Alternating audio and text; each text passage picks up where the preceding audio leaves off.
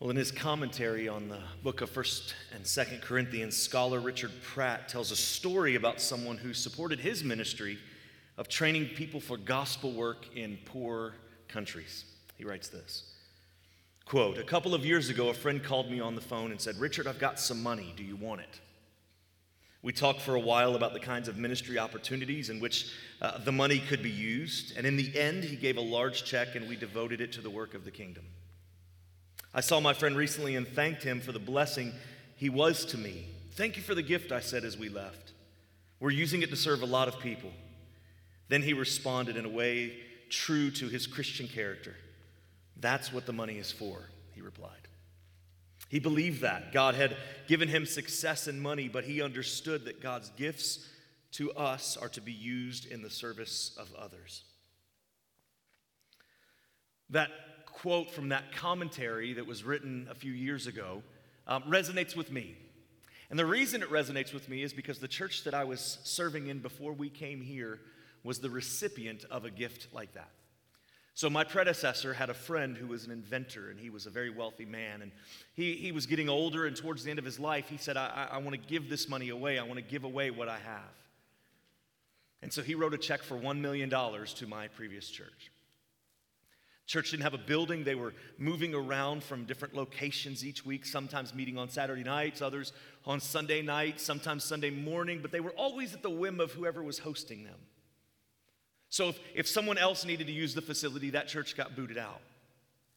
And so this man who didn't attend the church chose to remain anonymous, says, "I want to give this church $1 million so that you could go out and get a space of your own, so that you have consistency in your life."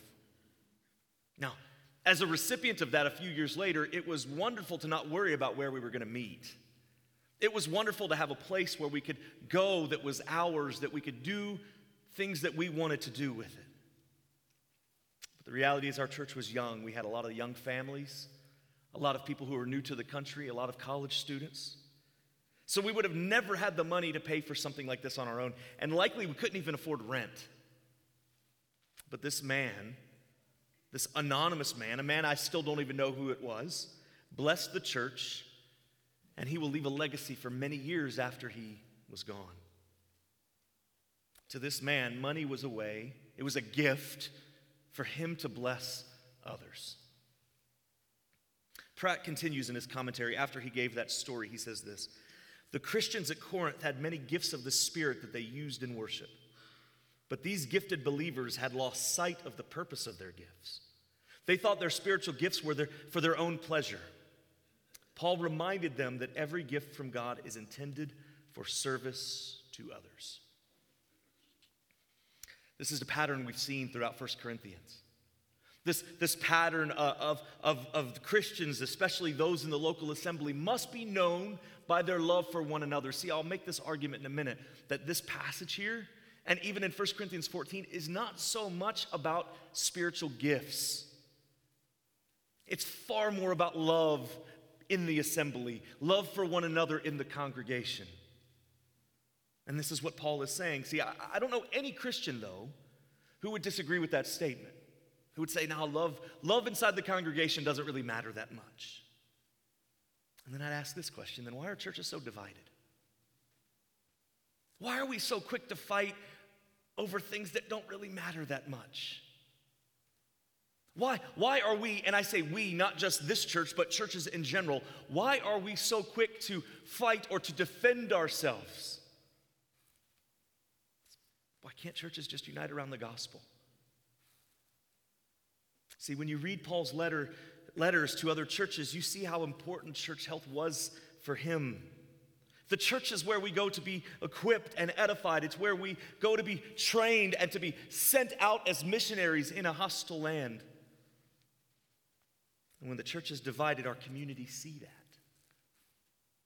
When a church is fighting over preferences, our neighbors see that we are not loving. And in fact, they see that many other groups have found a way to get along and the church can't seem to, so the church really isn't that necessary for me.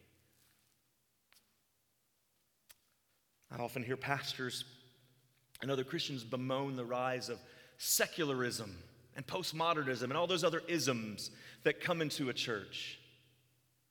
And they say, well, that's the reason the church is declining. That's the reason why people aren't interested in church anymore. That's the reason why church attendance has dropped from here down to here. And I think those are part of it, certainly. But I think the bigger reason, just being honest, is that people who are now rejecting the church, now people who are going through this process that's new of rejecting everything that they've learned and everything that they've taught, I think the root of that problem comes from the fact that they did not see love in the congregations that they grew up in.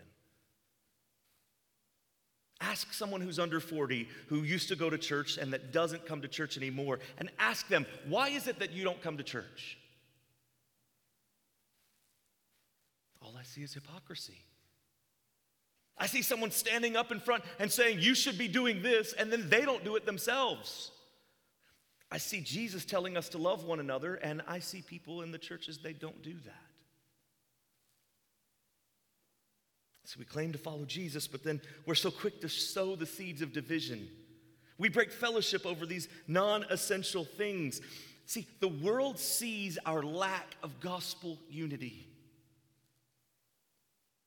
The world sees my lack of gospel unity. My neighbors know that I'm the pastor. Maybe I shouldn't have the sticker on the back of my car, but I do. This is First Baptist Alcoa. My neighbors see when I don't treat my children with as much respect as they deserve. My neighbors see my short fuse with my kids. My neighbors see when I get irritated quickly. My neighbors see the frustration that comes out. My neighbors know that churches, and my church in particular, has difficult times. And they see when there's not as many cars in the parking lot as there used to be. Our neighbors see that and they wonder, what's going on in there? Why is this happening? The world sees our lack of gospel unity. The world sees our lack of love for one another. And this is really at the core of who we are as Christians. Jesus says, they will know you are one of his followers by what? Your knowledge? No. Your gifts of service? No. Your gifts of tongues and your gifts of prophecy? No. Your preaching skills? No. They'll know you by your love for one another. This is kind of the center, the hub, the nucleus of all of Christian life. It's your love for one another. This is the important part of this passage. Truth be told, in a passage like this, I could go in a couple different directions. Could focus on tongues and prophecy, and we'll do that in a minute. But what I want to build on here is that what Paul has been saying for pretty much the entirety of his letter comes in verse 1. First two words, pursue love. Think back through 1 Corinthians, all the first 13 chapters of this book, and think through those instances and ask yourself a question. Is this church in Corinth pursuing love? The church was divided over leadership. People had their favorite teachers, and so they aligned themselves with this guy or with someone else. In chapter 3, Paul warns the members that they are heading on a pathway to destroy the unity of the church. The church was allowing and possibly even advocating sexual immorality inside the congregation. They still had connections with their previous life, or maybe they thought that, well, now I'm a Christian, I have Christian freedom, so I can go do whatever I want. It was so bad that Paul had to tell them that they shouldn't even associate with immoral people, to not even eat with them. Members of the church were suing one another. They were taking conflicts that should have been handled inside the congregation and sending it out into pagan courts. Some members were celebrating their freedom by eating food offered to idols. To some in the congregation, doing this was a sinful practice. To others, it was no problem at all. And Paul criticizes this church because they're not loving one another, they're basking in the freedom that they have. Well, hey, I've got freedom to eat whatever I want, but no, not if you're harming another brother or sister. The church had members who were struggling with idolatry. They were taking part in communion before everyone had a chance to arrive. There were disagreements over the spiritual gifts. Now, here's what I want you to think through. Was this church in Corinth a church where people pursued love? Doesn't sound like it to me. But could we say the same thing about us?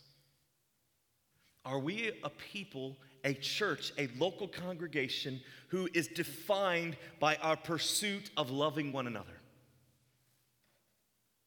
Now, if we look back, and I've only been here a little over 2 years, if we look back at a little over 2 years, and we look at our church, what would we see? Well, we would see that we've done a lot of good things for people. We've seen times of counseling. You would see that there have been moments where people were sharing the gospel with their neighbors, and you would see these wonderful things. You've seen people who were cared for when they were sick or they were hurting. And as elders, we do our best to be available and transparent of what's happening inside the congregation. And so you think, well, we're okay then. Now, I'm not going to list anything specific, but think through in your mind all of those instances that you've seen maybe over 2 years or 20 years or even longer than that in your church, wherever that may be. Think of those instances where you did not see love as an example. Where you didn't see love in the center of what was happening. And just so you know, this happens in every church. There is not one church that's loving enough. There is not one church that can be perfectly defined as a loving congregation or a congregation that pursues love. And we know that because we're sinners and we're still here. So as long as there are people who are sinners in a congregation, there will be problems. We know that. But Paul still says, pursue love. So based on what he said in the first 13 chapters, what does this mean to pursue love? Well, to pursue something means that you chase after something, leaving everything else behind. So we see this in a dating relationship. If a boy pursues a girl, that means all those other girls that he may have had thoughts about are no longer there. He's pursuing, hopefully, his future wife. Leave everything else behind. Pursuing love then means that you've left behind your own desires and what you think is best so that you can be a blessing and you can love someone else. And this makes sense. This is the theme of Paul's letter. Paul's saying this, look, I know what you want. I know what you think really matters, that you think what you desire really matters, but love just matters more. Look what he says in verse 1. Pursue love and earnestly desire the spiritual gifts, especially that you may prophesy. Earnestly desire the spiritual gifts. Now, we'll flesh this out a little bit more in a moment. But Paul wants the church to be encouraged to desire the spiritual gifts. Why? So that the entire church can be blessed. In chapter 12, Paul talks about how we're all members of one body, that we're all growing together in holiness. And then Paul says this, especially that you may prophesy. The church in Corinth, as many churches today, have a desire to get the showy gifts. The gifts that are put on display for others, the gifts that stand front and center in their church or in the community. The church in Corinth loved gifted teachers. They wanted access to these gifts. They wanted to be able to speak in tongues. They wanted to prophesy. They wanted to do these things. Why? Not to build the church. They wanted to do these things so that they could build themselves up, so that they could feel better about who they are. But then Paul says that they should be desiring the gift of prophecy, and this is the question, why? Again, keep this theme, building up the local church, building up the local church. It's constantly coming here. Prophecy could do something that other gifts could not. In verses 2 and 3, I'm asking this question, who hears? Because this is really what the issue is. If you've got a gift, if you've got some kind of gift, if your gift you've done those spiritual inventory tests, if your gift comes up as hospitality, your gift is not there to make yourself more comfortable. If your gift is mercy and compassion, that's not to show yourself mercy and compassion. If your gift is teaching, it's not to stand in front of the mirror and teach yourself. You have been given gifts so that you could give them to others, so that you could be a blessing to others in the church. And this is the theme. Looking back at verse 1, Paul says he wants the church to prophesy, and he wants to treat that higher or above and beyond speaking in tongues. This is because prophecy is given to build up the congregation. The gifts you use in corporate worship are not just for you, they are for everyone. Look at verses 2 and 3. For one who speaks in a tongue speaks not to men but to God. For no one understands him, but he utters mysteries in the Spirit. On the other hand, the one who prophesies speaks to people for their upbuilding and encouragement and consolation. I mentioned last week that the only theological debate that I remember as a kid inside the church was over speaking in tongues. I really don't remember any other issues happening, and maybe that's because of where I'm from. I'm from Virginia Beach, which if you don't know, that's where Pat Robertson is, CBN. In my community, we had a unicorn church. It was a Southern Baptist church that also was charismatic. We also had a Presbyterian church who were generally not charismatics, who were a solid church but very charismatic. So maybe that's just my culture that I grew up in. But it's a question I think that we need to ask. Because we're held to the Bible standard. And the reality is that if we're doing something that's not what the Bible says, then we need to correct it. Or if we're doing something that the Bible says don't do, we need to correct that as well. The Bible is our standard. So before we go any further, let's talk about what tongues are. Some would say that tongues are only given to preach the gospel. Tom Schreiner, a professor at Southern Seminary in Louisville, says this: prophetic speech has more than one purpose, and so does the gift of tongues. Acts itself indicates that there is more than one purpose of tongues. When Cornelius and his friends in the Ephesians 12 spoke in tongues, they were not preaching the gospel to Peter and Paul, respectively. The gift wasn't functioning in exactly the same way as it was in Acts 2. In the case of Cornelius and the Ephesians 12, they were probably praising God in tongues for their salvation. So, we've read Acts, and you've read Acts chapter 2, where the people were in the room, and the Spirit of God comes in, and people start speaking in different tongues. And we've seen what happens in Acts, where people are able to speak the gospel and speak truth in different languages. This miraculous work of the Spirit. But then we see here in 1 Corinthians 14, where it sounds an awful lot like what our charismatic brothers and sisters would say is a spiritual language, this private prayer language. So is there a difference? Well, in Acts 2, the languages could be translated, and it seems on the surface that 1 Corinthians 14, those tongues cannot be. It seems like what was being given were ecstatic utterances, not decipherable language. So I believe that tongues were given for a few reasons: to authenticate the ministry, to say that that person, there's no way that person could be doing that on their own.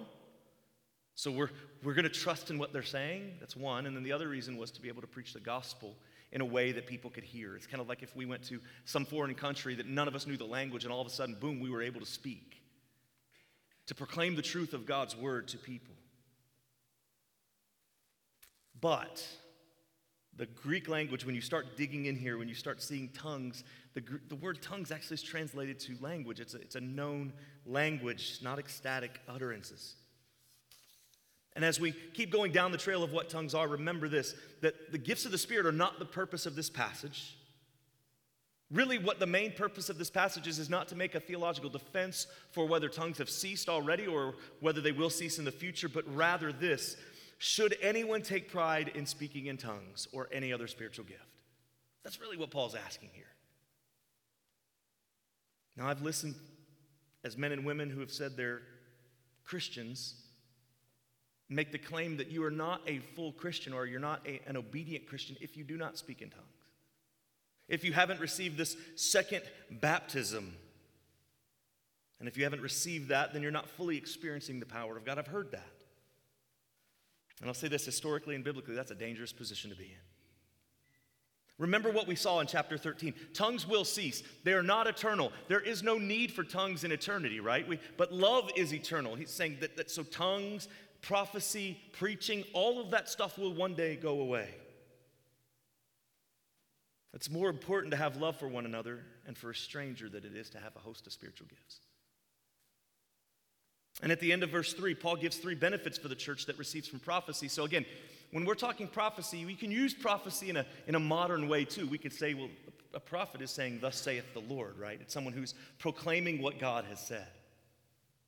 Prophecy, before the canon of Scripture was closed, prophecy had a little bit different purpose. And so we see what this is. At the end of verse 3, there's 3 benefits from someone standing in front of the church and saying, this is what God says. First, prophecy builds up the church. This is edification. It's what I hope that you get every week from my teaching. I hope that you hear this and you're built up. Your knowledge is increased. Second thing Paul lists is encouragement. Another word we use for this is exhortation. You're taught right doctrine, and you're exhorted to go out and do something about it. It's a challenge to be changed at the point where now you go from here to actually going out and doing something based on what you believe. Finally, Paul says that prophecy brings consolation. This means that words of prophecy are given to comfort those in the church who are hurting. Now, before we go on about prophecy and tongues and all of the stuff, I want you to picture this. We're in this young congregation in Corinth. There are people who've only been believers for at maximum a few years. They're still learning about the faith. They don't have the completed Bible. They're getting letters from Paul, and other people are writing letters to the church to instruct them. They have the Old Testament, and they have it how it's pointing to Christ at every turn. But they're a struggling church. During the gathered worship, lots of stuff is happening. Distractions all over the place. Sin has been ignored, and the worship is disorderly. There's no rhyme or reason to what they're doing. Now, in our situation, let's bring this to 2021. Imagine that if, as I'm preaching every week, some of you stand up and say, that's wrong, nope, what about this, what about this? Some of you may want to, but that would be disorderly, right? There's nothing good that's going to come from that. And that's better for a classroom, but nothing good comes from this happening. Now, imagine this back to that church so you can kind of see the sense of why this would be frustrating to the members of the church. Now, you're back in Corinth. People are talking out loud during the sermon. People are making noises. People are distracting. People look at each other lustfully. I mean, all this stuff is happening. Now, in our day and age, it would be more like someone in a church service watching a service from another church on their cell phone. That would be distracting, wouldn't it? Well, for me it would at least, but that would be extremely distracting. Now, do you think that someone getting up and making noises that sound like babbling would do any good for the local church?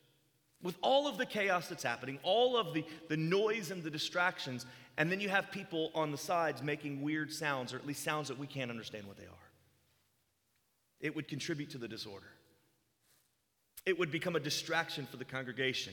But what if in the midst of all of that, someone stood up in front and says, this is what God says? You can imagine quiet. It would get people's attention. It would calm the congregation to hear what God is saying. Now, here's the big question. Could this happen today? Possibly. Maybe, but as I've said many times over, I'll put my hope in what the Scripture says versus what any person stands up here and says. And I hope you do the same thing, by the way. Just because I've got some letters after my name, and just because I have a title, and just because I stand here on Sunday, does not mean that I'm always right.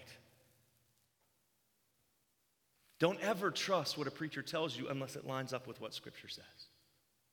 Don't ever trust anybody unless what they're saying lines up with what the Bible says. This is our standard, not me, not a prophet, not someone speaking in tongues, not someone who says they have a word of knowledge. That's not our standard. God's word is our standard. The church in Corinth did not have the completed Bible, so they relied on these things. Letters from Paul, visits from teachers, tongues, and prophecy. The point that Paul is instructing the church to do is how to worship well and worship orderly, and we'll get to there as we go in chapter 14. For Paul, the church matters. For Paul, the worship of the church matters. And the point that we see in verses 4 and 5 is this: who is edified? So who hears? One another. Who is edified? Same thing, one another. Verse 4. The one who speaks in a tongue builds up himself, but the one who prophesies builds up the church. Now, I want you all to speak in tongues, but even more to prophesy. The one who prophesies is greater than the one who speaks in tongues, unless someone interprets, so that the church may be built up. Now, go back to that scenario that I described. Church service is chaotic. Multiple people are speaking in an unknown language, and there are no interpreters to translate what they're saying. To everyone but the speaker, and maybe even the speaker too, it all sounds just like gibberish. But the one speaking in tongues feels a spiritual high from that moment. Some of my charismatic friends will tell me, and they've told me this before, that they feel something special when they speak in tongues. And so I sent a message to one of my best friends, a guy I've known since high school. He's a faithful pastor, loved man. He's one of my best friends. And he says this. He says that there is a profound sense of peace, purpose, and power when he prays in tongues. And the next line he says, with that kind of alliteration, he might even be a Baptist at some point. He says that when he prays in tongues and when he speaks in tongues, he feels this peace, this profound sense of purpose inside that he didn't have before. So Paul's not saying that tongues are bad, at least not to the church in Corinth. But what he does say is that when someone speaks in tongues, they're just edifying themselves. They're not building up the church. So in my illustration, the person speaking in tongues feels a sense of closeness to God that they didn't feel before. They're speaking in what they believe is a heavenly language. But that's not our purpose as a congregation. The gifts that you have been given, again, are for the benefit of someone else, not for you. See, tongues are exciting. I can understand why someone who speaks in tongues, it would be exciting for them. And if you've never heard someone speak in tongues around you, it can be a little shocking, but it's intriguing. Sounds that you've never heard coming from someone's mouth are coming out, and so it's intriguing to hear this. And certainly in the early church in Corinth, it would have been very exciting. So regardless of where we stand on this issue or where you stand on this issue, if tongues are still valid and if prophecy is still valid for the church today, do you think that either one of those would be beneficial for the gathered worship? That's the big question. See, Paul is saying that you can speak in unknown tongues, but if you do them in an orderly manner, which means don't do it during the service. Don't do it when you're gathered together. Paul says this, it's better for you to keep it private so that you don't hinder the church when it worships. Paul doesn't want anything to disrupt what we do right now. He also says this, that tongues are more important, or tongues are better, or greater, prophecy is greater than tongues, functionally more important.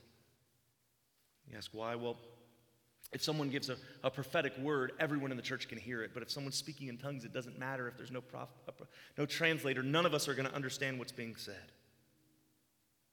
You'll see this word greater in verse 5.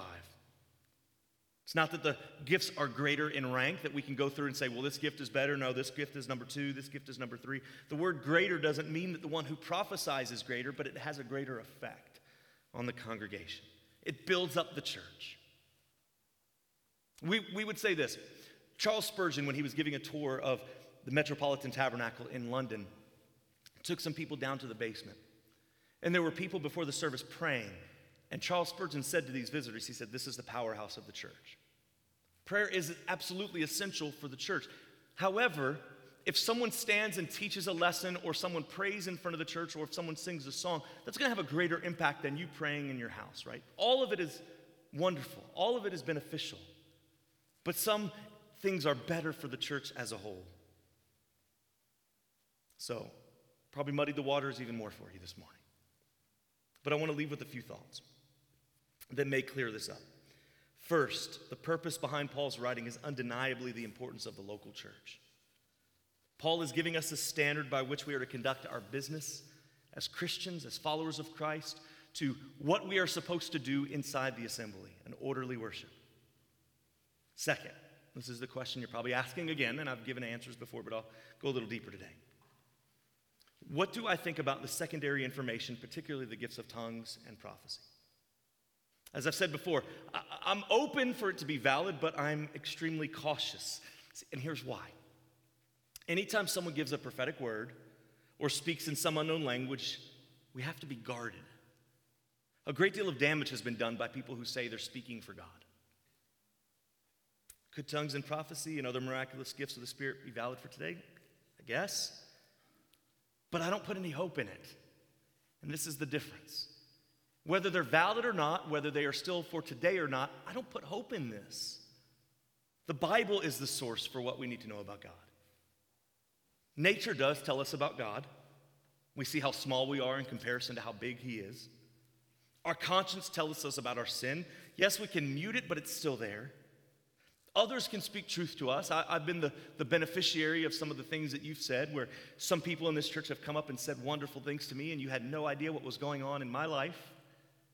And yet you spoke the words exactly that I needed to hear. I don't think that was an accident. You often will edify, exhort, and console one another. But all of those must submit to the will of God through His Word.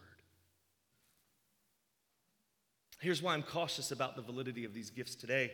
If God's Word is enough for us, why do we need anything else? If the Bible is enough for us to know about God, our sin, our need for a Savior, the fact that Jesus became man to live and to die for us, and that if we trust in Him through repentance and faith, that we are guaranteed security in our salvation, why do I need anything else? I've heard too many people tell me they have a word from God, and it's not true. What they said does not come to pass. Could this be? Well, maybe, but I've only experienced 2 responses from someone saying something to me, that they have a word or they have a word of knowledge or a prophetic word over me. Either it is not from God or it is, and it lines up with what Scripture already says. Anything else may just be human wisdom guided by Scripture or just something nice that someone says. The practice of these gifts may be encouraging, but think about how exhausting it would be if someone constantly had words from the Lord and we had to constantly decipher whether they're authentic or not. I want my life to be directed by Scripture and by nothing else. It's God's Word that we build our lives on. Now, if you're not a Christian, I hope I made some sense today. The Christian life is not easy. Studying theology is not easy. Dealing with these passages are not easy. And for me, honestly, I struggle with humility at times, but I will be humble in saying that I am certain I'm wrong on many things. The study of theology is not to get it all 100% accurate. We're never going to be able to do that. But it is that constant movement to grow in our knowledge and love of the Lord more and more. But the reality is none of this matters. None of this discussion matters if you are not a Christian. The Bible says, Jesus says that you must be born again. This doesn't mean that you're going back into your mother's womb a second time. No, it means that you are recreated into the likeness of Christ, that you are born into the family of God. This means that you recognize that you broke God's law by your own sinful choices, and there must be a standard. Imagine if there were no standard. Complete chaos. There has to be a standard. Now the question is, everyone would probably agree that there is some standard, and most people would say, well, it's their own standard, but that's ridiculous. I believe that the standard that we must follow is the standard that God has set. The Creator of all things has given us a standard, right and wrong, and in fact, He is that standard. And if you don't meet this, if you don't live up to that standard, eternity apart from His grace awaits you. This is where we sing about God's wrath being satisfied. God's wrath is waiting for you if you do not trust in Christ. Now, for the Christian, Jesus took that wrath that was intended for us. And He carried the weight, the burden of our sin on His shoulders so God's wrath could be poured out on Him so that we wouldn't have to suffer and that we could be made right with the Father. For Christians, debate over these spiritual gifts, second, maybe even third-tier issues, meaning that I don't think they should divide us. I can name brothers in Christ that I would have no problem them preaching in this pulpit who would disagree with me on this. I would have brothers in Christ who love the Lord and lead people to the gospel and work on the mission field and serve the Lord with all they have, and they give their entire lives, but would say, Ryan, I disagree with you on some of these things. That's okay. You don't have to agree with me. You don't have to be robots. You don't have to do all of these things. You don't have to agree with all of my secondary or third level issues. But those arguments mean nothing if we don't have our standard correct. It's God's standard that matters more than any of these spiritual gifts. If you've never turned from your sin and turned to God, giving your life to Him, do not leave here today without examining your own heart. After the benediction, I'll stand right here and I'll stay as long as you need. Your response to the gospel message is the most important thing that you could ever do. Being a Christian means that the standard that we're all trying to achieve somehow, we're all trying to meet that standard, we're all trying to be better people. That standard has been met by Jesus. That we get to live for Him and serve others because of the freedom that He's given us by removing the burden from our shoulders.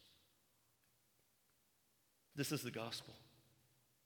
And as we discuss these and other non-essential issues that we've talked about today, let's always remember as believers, as Christians, to show grace to one another. I believe that God is glorified in us when we continue to show grace to genuine brothers and sisters who don't share all of our convictions.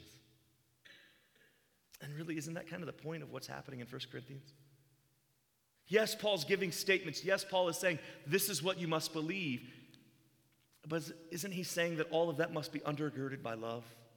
That love is the thing that connects us all together, even when we have those minor differences, those second and third tier differences, that love is what keeps us together, that love binds us together so we're not quick to run. We're not quick to divide or to separate. We are saying, no, the gospel is what unifies us. That love should be the driving force of our lives together. Would you pray with me?